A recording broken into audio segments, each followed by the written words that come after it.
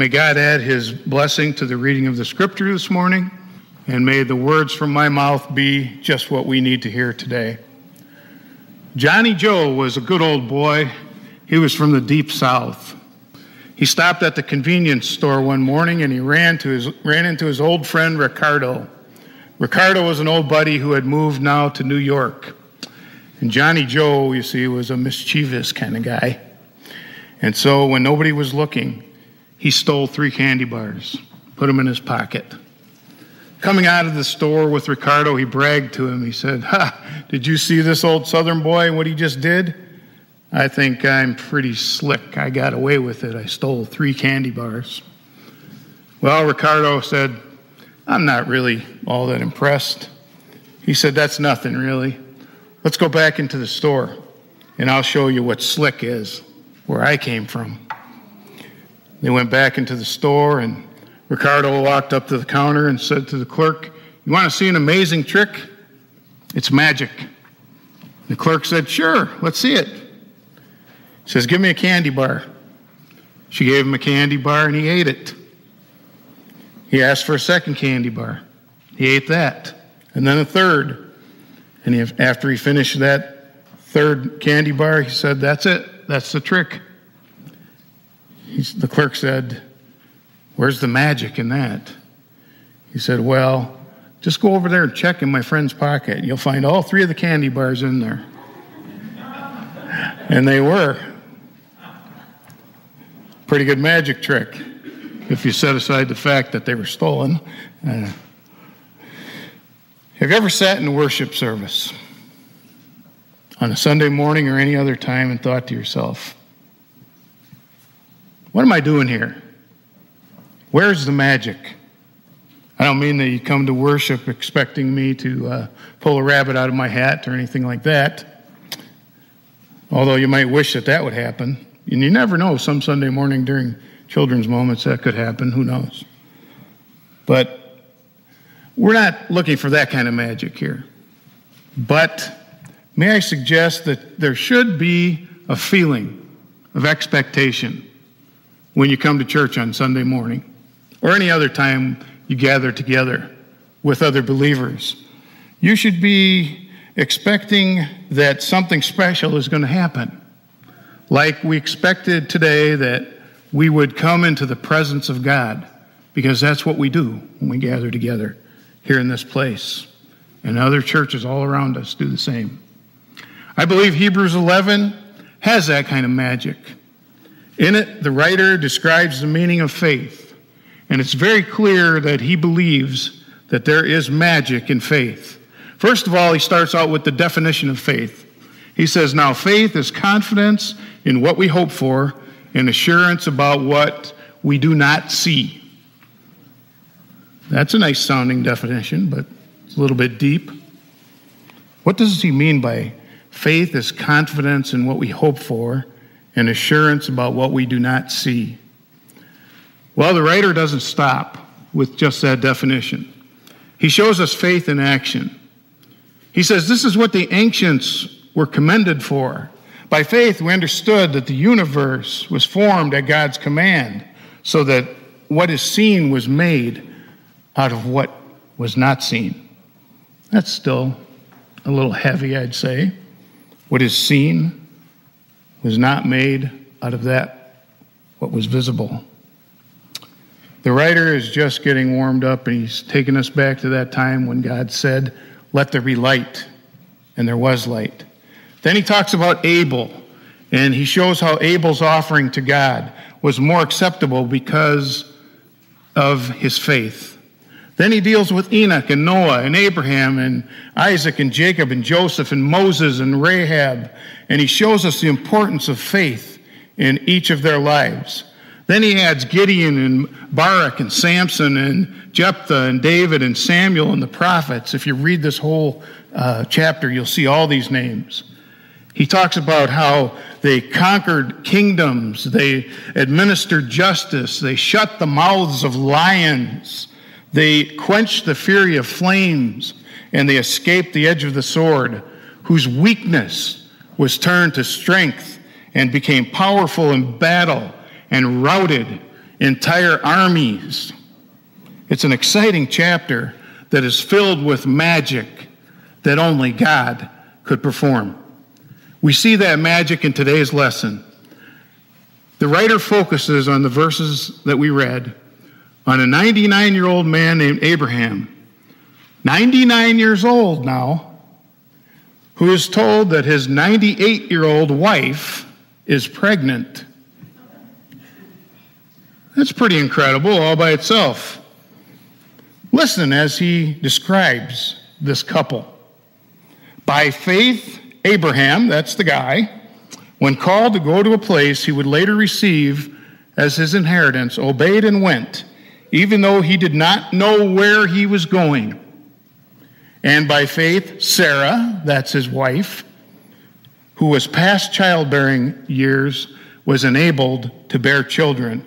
And so from this one man came descendants as numerous as the stars in the sky and as countless as the sand on the seashore.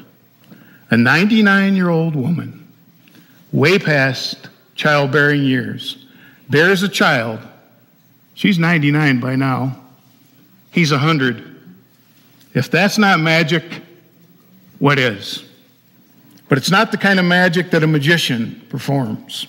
It's magic that only God could perform. And it's magic that can only be seen through the eyes of faith. Again, the writer of Hebrews is giving us a description of faith. What is faith? Let me start with a simple statement. Faith is belief in God. But it's not simply the belief that God exists, but that God is present with us and that he is working to our best good. In other words, faith is trusting God in all things. Max Lucado, who I refer to often, one of my favorite authors, wrote about spending a week years ago in Brazil with a missionary pilot. And in this work, this missionary pilot flew a circuit of remote towns, taking them supplies and things that they needed in a 4-seat plane. The plane wasn't in very good condition. And Lucado says that he felt like it was going to fall apart at the slightest gust of wind. He's quoted as saying, Wilbur and Orville had a sturdier aircraft. Well, he couldn't get comfortable in that little plane. He kept thinking that they were going to crash in one of the Brazilian jungles and that he was going to be eaten by piranhas or by an anaconda or something. And he was very afraid. And so he kept moving around in his seat, looking down and wondering where he'd land if we crashed now, hanging on tight to that seat like that was going to help. And then finally, the pilot had enough of it. He'd seen how uncomfortable he was and how afraid he looked. And he looked over at him and he shouted over the noise of the airplane, "We won't face anything that I can't handle. You might as well trust me to fly this plane." That's faith. That's the kind of faith the writer of Hebrews is describing. God is our co-pilot. God says to us, together we will not face anything that I can't handle. Now, will you just relax and trust me to fly the plane? Faith. The kind of faith that Father Henry Nouwen once described in a story about a family of German trapeze artists. They were called the Flying Rodleys. Henry Nouwen admired them very much, and he became close friends with them. And they even let him practice with them on the trapeze from time to time. And he remembers how once he asked the leader of this group, this family, about flying through the air and how he could do it without fear. The leader explained it like this. He said, as a flyer, I must have complete faith in my catcher. I must completely trust him or her. The public might think I am the great star of the trapeze, but the real star is Joe, my catcher. I just have to stretch out my hands and wait for him to catch me. The worst thing that the flyer can do is to try to catch the catcher. A flyer must fly, and a catcher must catch. And the flyer must trust with outstretched arms, that his catcher will be there for him. Do we believe, I wonder, when we're flying through the air in a time of trouble, when things are really going south on us, that God is there and that he's right there at the end waiting to catch us? If we do, that's faith. Not just belief that there is a God, but absolute trust that that God cares for us and is always working to our good. A woman named Edna Butterfield tells about her husband Ron, who once taught a class of special needs teenagers. Looking at his students' capabilities instead of their limitations, he taught them all kinds of amazing things. Things that people said you could never teach those kids. They don't have the mental capacity to learn it. He taught them to play chess. He taught them to restore furniture. He even taught them to repair electric appliances. Things that most people thought were impossible. Most important, though, he taught them to believe in themselves. There was one young fellow whose name was Bobby. Bobby, in a very short time, proved how well he had learned to believe in himself. One day, he came in to class carrying a broken toaster in one hand and a loaf of bread in the other. He believed in himself. He was showing confidence that he knew he could fix that thing. So he brought some bread to toast once he got it fixed. Faith in God is like that.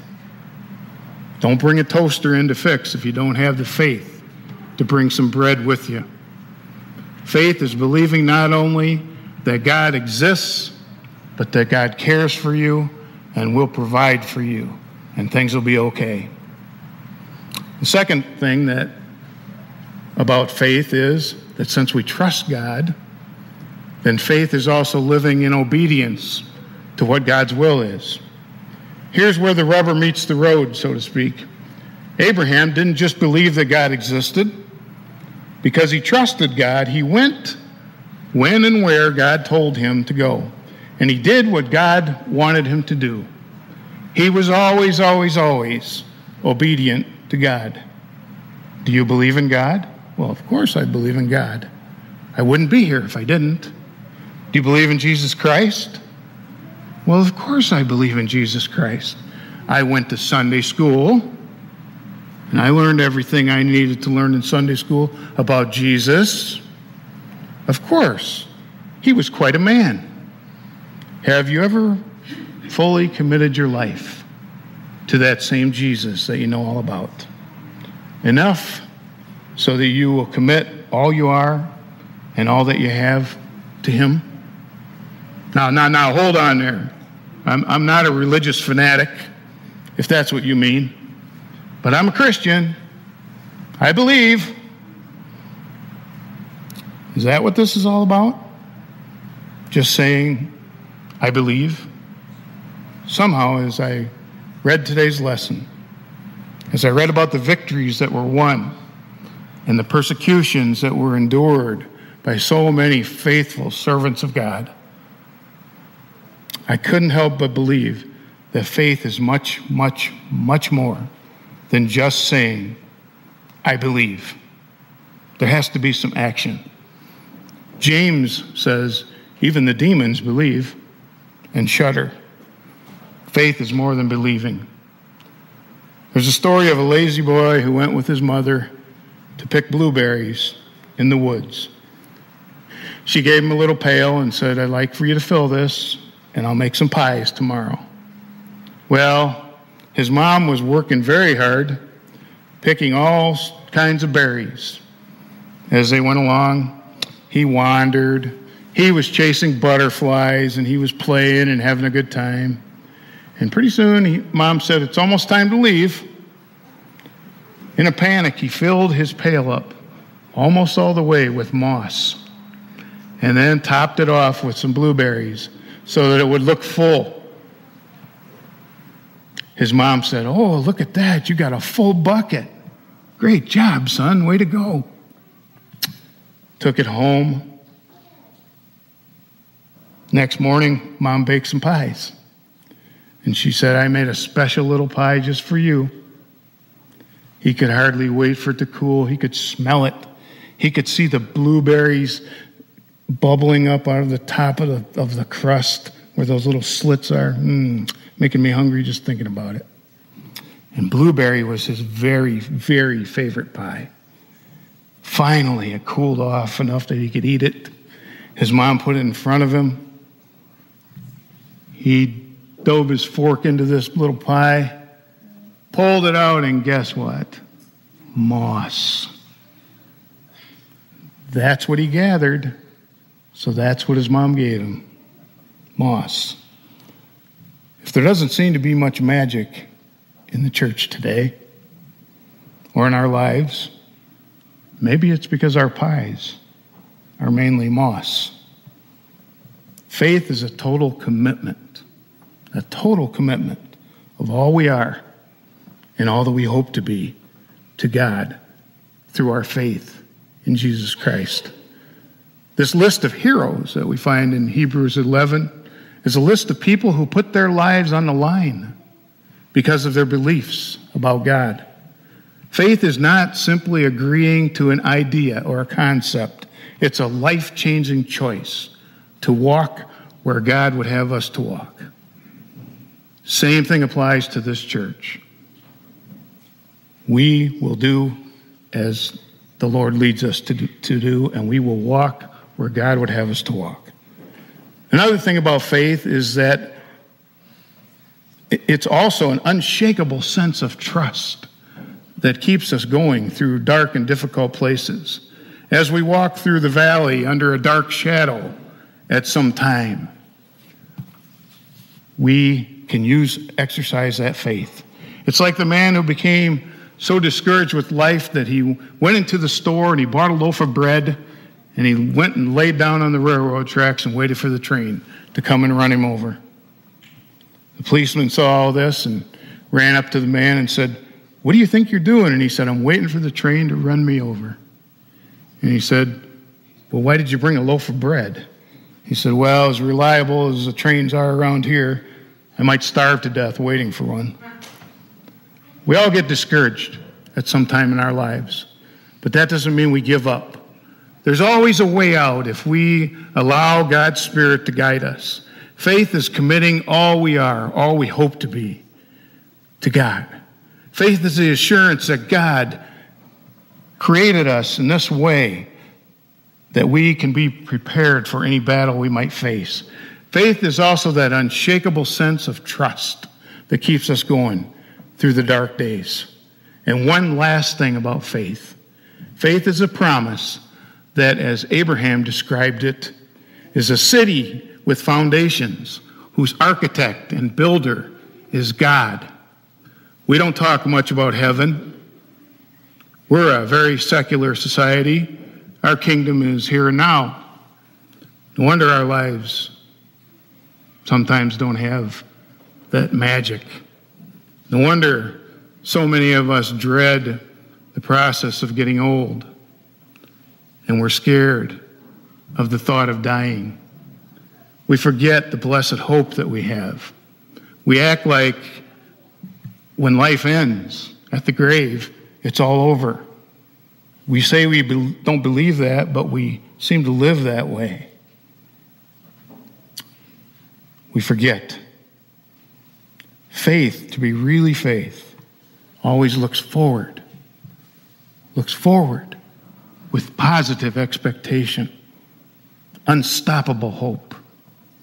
That's why, from this pulpit, during COVID, when nobody was here, except our little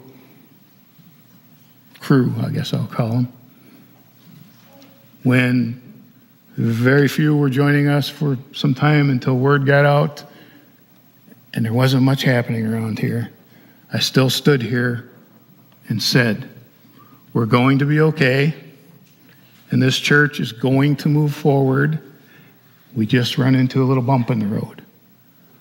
That was faith on my part, yes, but also on the part of the rest of the team that showed up every Sunday morning and saw to it that you were able to watch from home.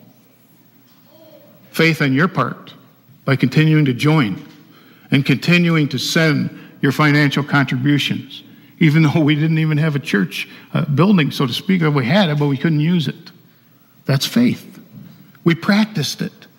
So, folks, we do it here, and we do it without thinking about it, and that's a good thing. Do we believe in God? Yes, of course, we say. I believe in God. Do we have the faith that Abraham had? Belief in the promises of God? We're human. We're going to stumble. There will be times when our faith will falter.